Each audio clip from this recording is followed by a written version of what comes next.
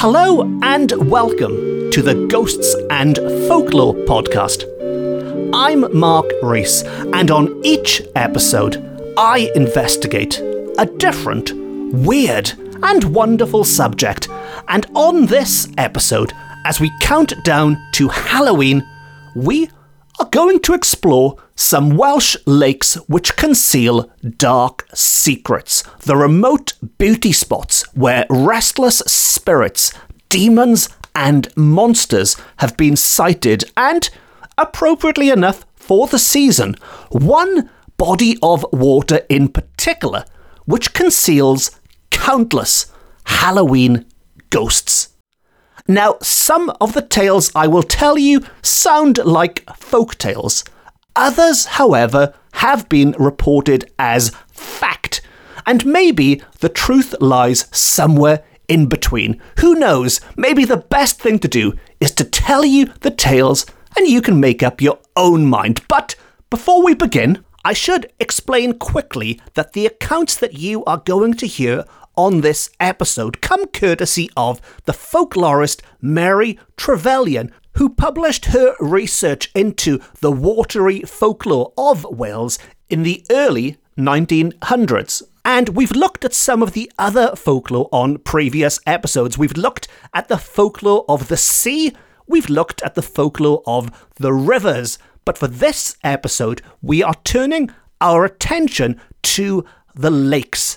And to begin with, we are specifically going to look at some lakes which are said to be haunted by spectral women, by ghostly women. And while there are some scary stories coming up on this episode, we are going to kick things off with a nice, quick, light-hearted tale which relates to Saint Patrick, the patron saint of lovely Ireland, who, as we all know, was born in Wales. He was born in the village of Banwen in Neath Port Talbot. Now, there are some people out there who will dispute this. They'll argue and they'll tell you that St. Patrick was not born in Wales, was not born in Banwen. But trust me, I've been to Banwen. There's a big welcome sign as you drive into Banwen, and it says, Banwen, birthplace of St. Patrick,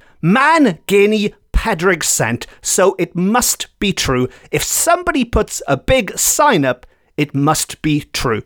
But anyway, wherever St. Patrick is from, he's from Banwen, but wherever he's from, one day he was passing Llyn Lake, which I am assuming is Llyn Lake in modern-day Powys, on his way to visit St. David, the patron saint of Wales, and who was almost certainly born in Wales as well. And he was accompanied by another saint on his trip to see St. David. He was accompanied by another saint, and when they reached this lake, one of them suggested resting for a while. Now, this was done, and during that halt in the walk, the saints discussed religion, which is always a bad move. It's guaranteed to spark an argument, especially in Wales. And coming to a controversial point, the men grew irritable. And St. Patrick was very angry, we are told. Now, there just happened to be several Welsh people who overheard this religious quarrel, and they expressed surprise and annoyance. So St. Patrick, in spite, turned them into fishes. I'll just repeat that quickly. Some people were annoyed at the argument, so St. Patrick turned them into fishes. That'll teach them to mess with St. Patrick. Don't question St. Patrick. And what makes that slightly creepy, I think, is that nowadays, when you bear in mind that Llyn Lake is one of the fish-in places of the Anglin Association, it puts a totally different meaning on what you might catch in that lake. But anyway, he turned them into fishes, and to quote, one of the party was a woman who was transformed into a white lady. So the men were turned into fishes, but the one woman became a white lady. She became a ghost, which sounds like a much better deal than being turned into a fish. And as a result, anglers nowadays, or nowadays in the early 19th century, I don't know if that still applies now, but not only do they need to keep an eye out for the fish in the water, they also need to keep an eye out for her spirit, who, we are told, is often seen accompanied by flashes of light. And on account of this insult to Saint Patrick, the sun never shines upon the lake but during 1 week of the year, which sounds like most lakes in my part of the world. But that is our first account of a spectral lady haunting a Welsh lake. And I should point out very quickly, that tale you've just heard, there are slightly different variations of it which apply to many other lakes across the land, and we will be looking at another one next month on this podcast. Now, on to the next one, on to the next ghostly lady who has been seen in a pool in the River Avon in my hometown of Port Talbot, which is ominously named Pwll Gwen Marw, or in English it's known as Dead Ladies Pool. It can be found near the village of Carmarthen, running under the old Tewgoed Colliery, which would have been active in Trevelyan's time when she was writing this. And to quote, it is said that the spirit of a lady moans and hovers all night over the dangerous waters to warn people from the neighbourhood and point out tracts of safety. So this is a good example of a ghost which, on the one hand, might be scary, it might terrify you when you see it, but ultimately it's providing a useful public service. It's stopping people, it's stopping the colliers and anyone else who might be wandering past after the shades of night have fallen from drowning, from falling into this dangerous water. So a very useful ghost at the ominously named Pwll Gwen Marw Dead Ladies Pool. Now, in our next tale, the watery spirit isn't quite so helpful, but is equally terrifying sounding, and that is the ghost of a young lady who is said to haunt the folklore-filled town of Beddgelert, so in the top western corner of Wales, near which, we are told, is a lake called Llyn Nad y Forwyn, or Lake of the Maiden's Cry. And the tale attached to this Lake of the Maiden's Cry is that a man and a maiden were betrothed, but he was a deceiver, and one evening, when the mists were rising from the water, he pushed the girl in, and she drowned. As a result, her spirit is now said to haunt the area, and the lake where she died in particular, and it is said to, quote, sometimes she appeared like a ball of fire rolling along the banks of the Colwyn, which I'm guessing is Avon Colwyn, the River Colwyn. Her groans and shrieks could be heard a long distance away. Sometimes she arose out of the water with hair in disorder and wildly waving her arms. People said she could often be heard weeping and moaning plaintively, uttering the words, "Lost, lost." So quite an image there, this ghostly lady emerging from the water. Her hair is a mess. She is wildly waving her arms, and if you listen to her words, you can hear her say, "Lost, lost." And not too far away from Beddgelert, in one of the rugged valleys among the mountains of Snowdonia, is Llyn Dillon, the Black Lake, which is where you need to be this Halloween if you want to see the ghosts and if you want to see the future.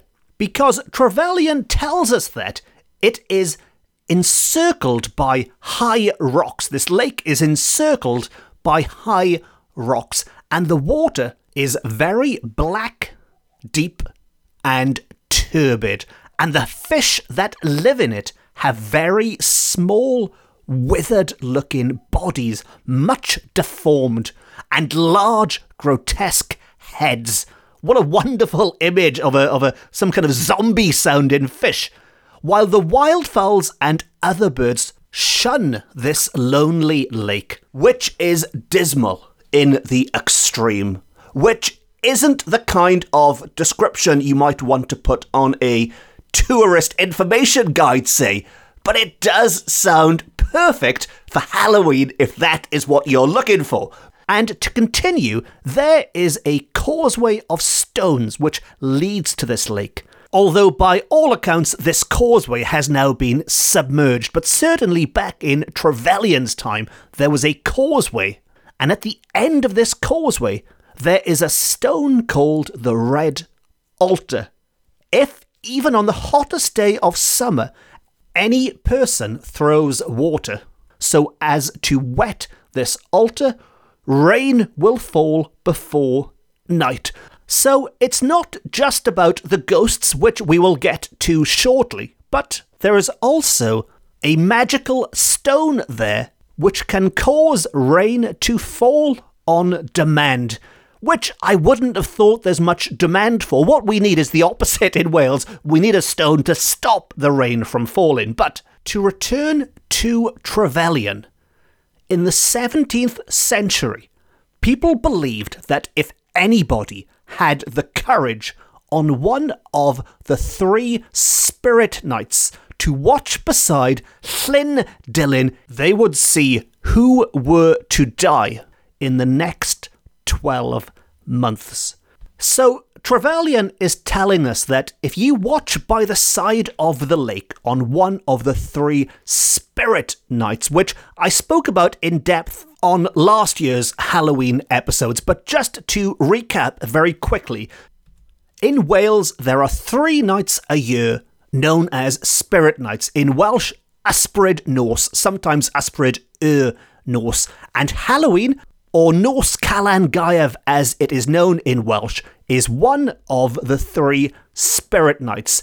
It's a time when the veil between our world and the other world, where the supernatural creatures dwell, is at its thinnest. And while other countries might just have 1 spooky night a year, in Wales we have at least 3, one of which is October the 31st, and that is when you need to be next to this lake if you want to find out who is going to die in the following year. Although when I say find out, what I should say more specifically is if you want to see, and to see in quite a graphic way, because, to quote Trevelyan once more, fiends would arise from the lake and drag those who had led evil lives into the black waters. So assume you are seeing the spirits of people who are still alive at the time, and then these fiends, these devils, rise out of the lake and drag them down into the black waters, and you know they are the evil people who will die in the coming year. As for the good people, well, those who had led good lives would be guided past the causeway leading to the lake and vanish in spirit forms robed in white. Now this is suggestive of they are going to heaven, they are robed in white, going to the good place. The evil ones are being pulled down into the murky abyss. And we have an example of this taking place to a reputed witch who disappeared from the district, we are told, and it was a shepherd who said he saw her being dragged into the black waters. So we have an account from a shepherd who saw this in action. He saw an evil witch being pulled down into the black waters of the Black Lake. And finally, to wrap up our look at the watery folklore of lakes, I've saved the most gruesome until last. Because, it's Halloween, and if you do visit Llyn Dilyn for Halloween, for Nos Calan Gaeaf, then you could stop off at Llyn y Gadair afterwards, which is just north of Bedd Gelert Forest, and is described by Trevelyan as a round lake in the southwest of Snowdon. And this tale doesn't concern the ghost of a tragic woman, or the ghost of those to die and go to hell, or even the ghosts of those who are going to die and go to heaven. It concerns something altogether different, altogether nastier, you could say. And to quote, a man of the 18th century swam across this lake, and his friends watching him noticed on his return that he was being followed by a long, trailing object winding slowly after him. They were afraid to raise an alarm, but they went forward to meet him as soon as he reached the shore where they stood. So there's a man swimming the lake. His friends notice something strange is following him behind him. It sounds almost like a long, slippery snake-type creature, but it's under the water, and rather than scream and shout and draw his attention to it, which might make things worse, they just go to the edge of the water to get him out as quickly as they can when he gets back, without disturbing whatever the heck is in the water.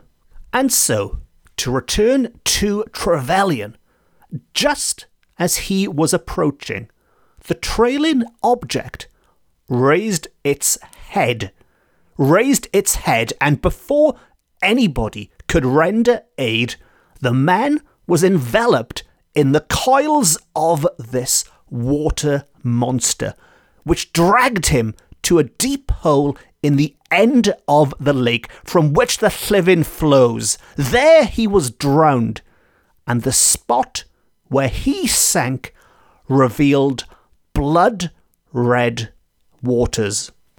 So maybe they should have raised the alarm sooner. He was drowned, his blood floated in the water. And if you do visit this Halloween, be sure to keep an eye out for any red patches in the water, for that is where the lake monster has drowned its victim. If indeed it is a lake monster. It's quite a vague description, but it sounds a bit like Nessie to me. Maybe it's the Welsh Nessie up in Llyn y Gadair, who knows. But that brings us to the end of our last watery tale, and it brings us to the end of another Halloween episode of the Ghosts and Folklore podcast. If you've enjoyed it, and you don't want to miss any of the other Halloween episodes coming up, please consider hitting the subscribe button. And if you'd like to support the podcast, you can now treat me to a coffee via the website. I do love my coffee. Or you could leave a quick, nice review or give it 5 stars or a thumbs up or whatever the system is on whatever platform you are consuming this on. And if you'd like more Ghosts and Folklore, you can follow me on social media. I'm on Twitter, I'm on Facebook, and I'm on Instagram. And if you do, be sure to say hello. It's always lovely when people say hello. And I've also published a number of books on similar weird and wonderful subjects, including Ghosts of Wales accounts from the Victorian Archives, and the most recent one, Paranormal Wales, all of which are available from good bookshops, offline and on. And on that note, it just leaves me to say thank you very much for listening. Diolch yn fawr iawn am wrando. I've been Mark Rees. This has been my Ghosts and Folklore podcast, beaming to you from Wales to the world, and who knows, to lift a line from Jaws. Maybe after listening to this episode, you'll never go in the water again. Until next time, happy Halloween, nos Calan Gaeaf Habis, and Nosta.